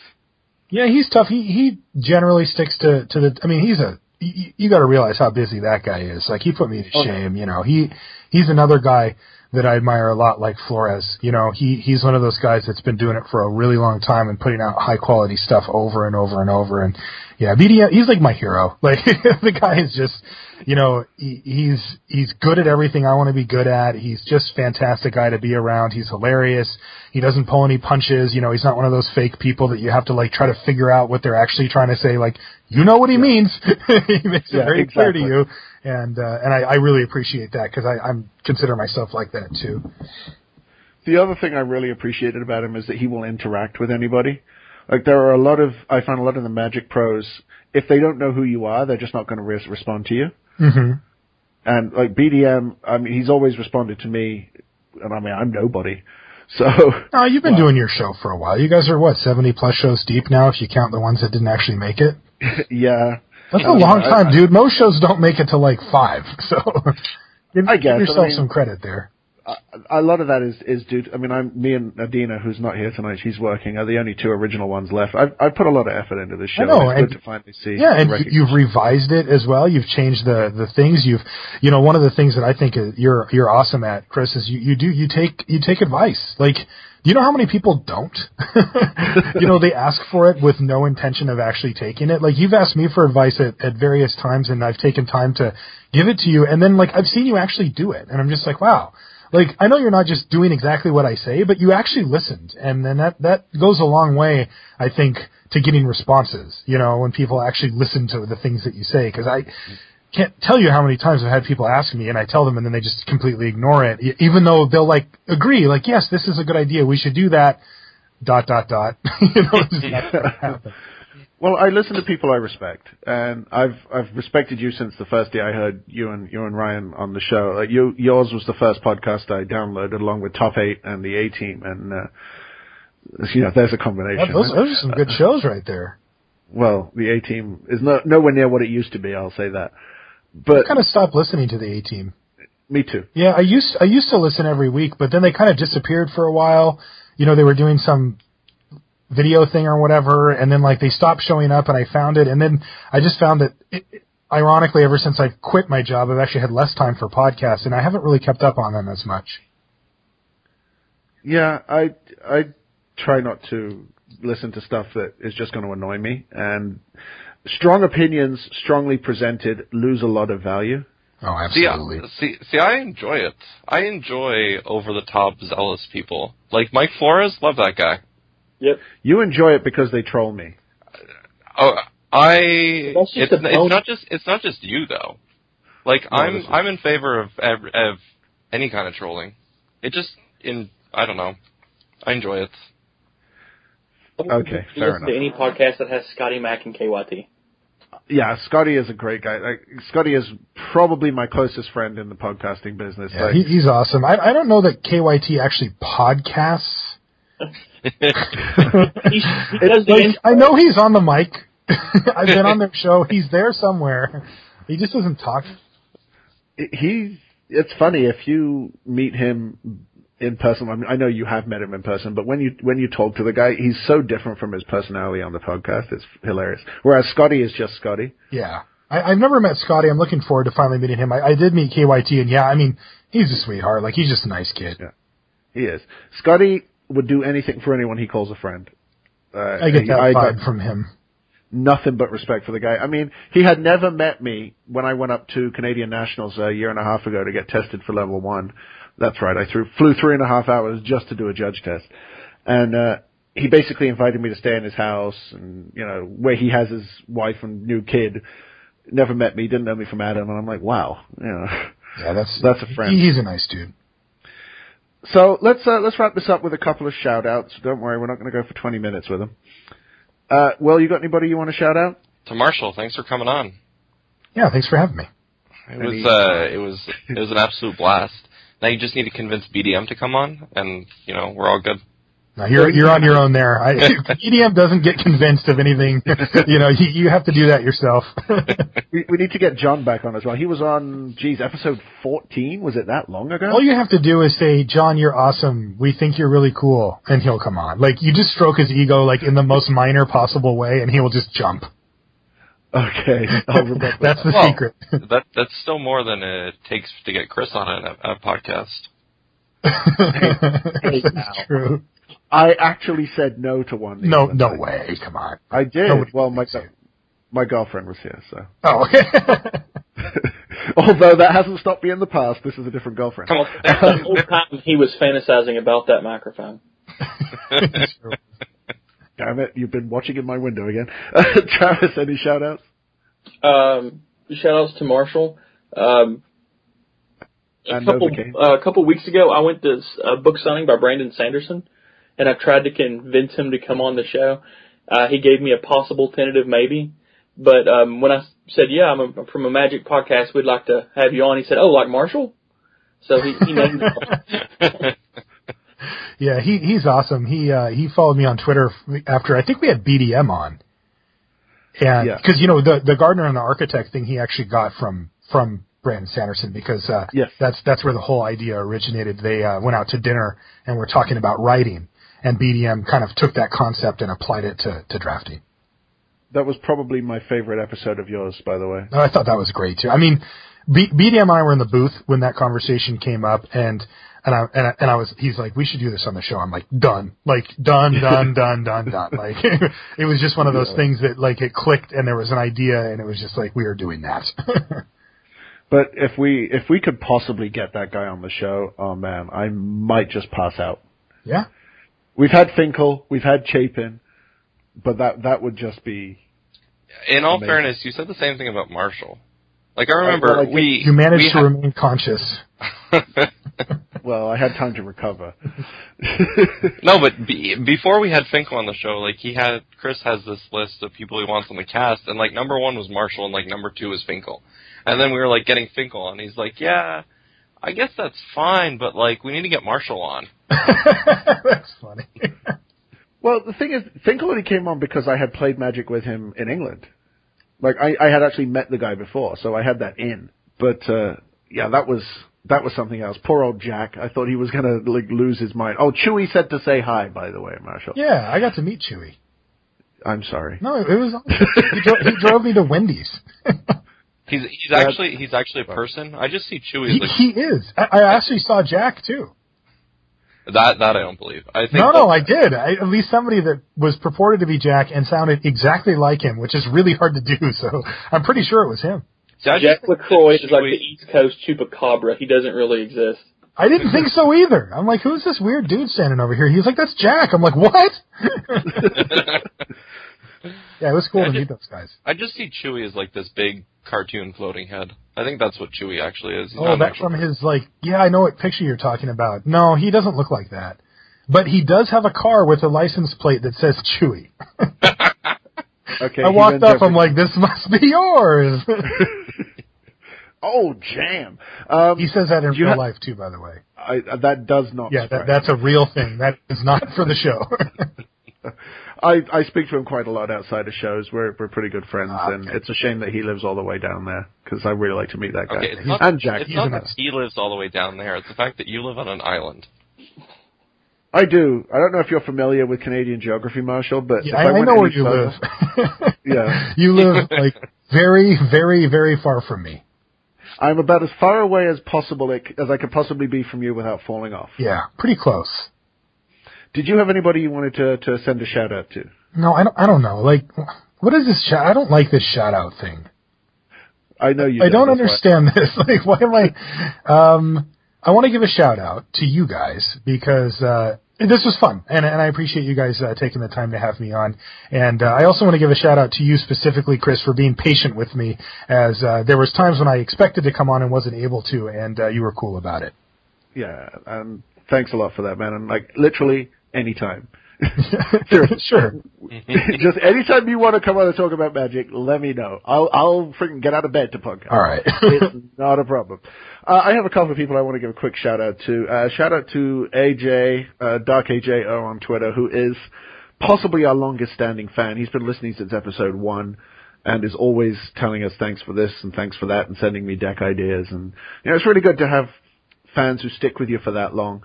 When I tried to explain to my new girlfriend that I actually had fans, he was one of the examples that I used.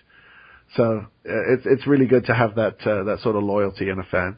And also to Josh Lamish, who has started sending me deck lists. Well, like what have you wrought?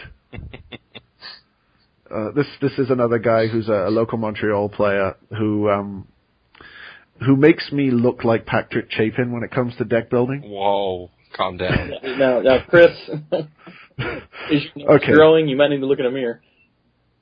Well, let's hope not. It couldn't get much bigger. Also, a shout out to Arnold Palmer because those things are awesome. Agree. And I'm gonna have to buy you one in Quebec City, Marshall. You got it. All right, so on that note, let's wrap this baby up. So for the Absent Eater, for Will, for Travis, and for extra special guest Marshall, this is Chris saying join us again next time for another exciting episode of Horde of Notion. Hell Rider!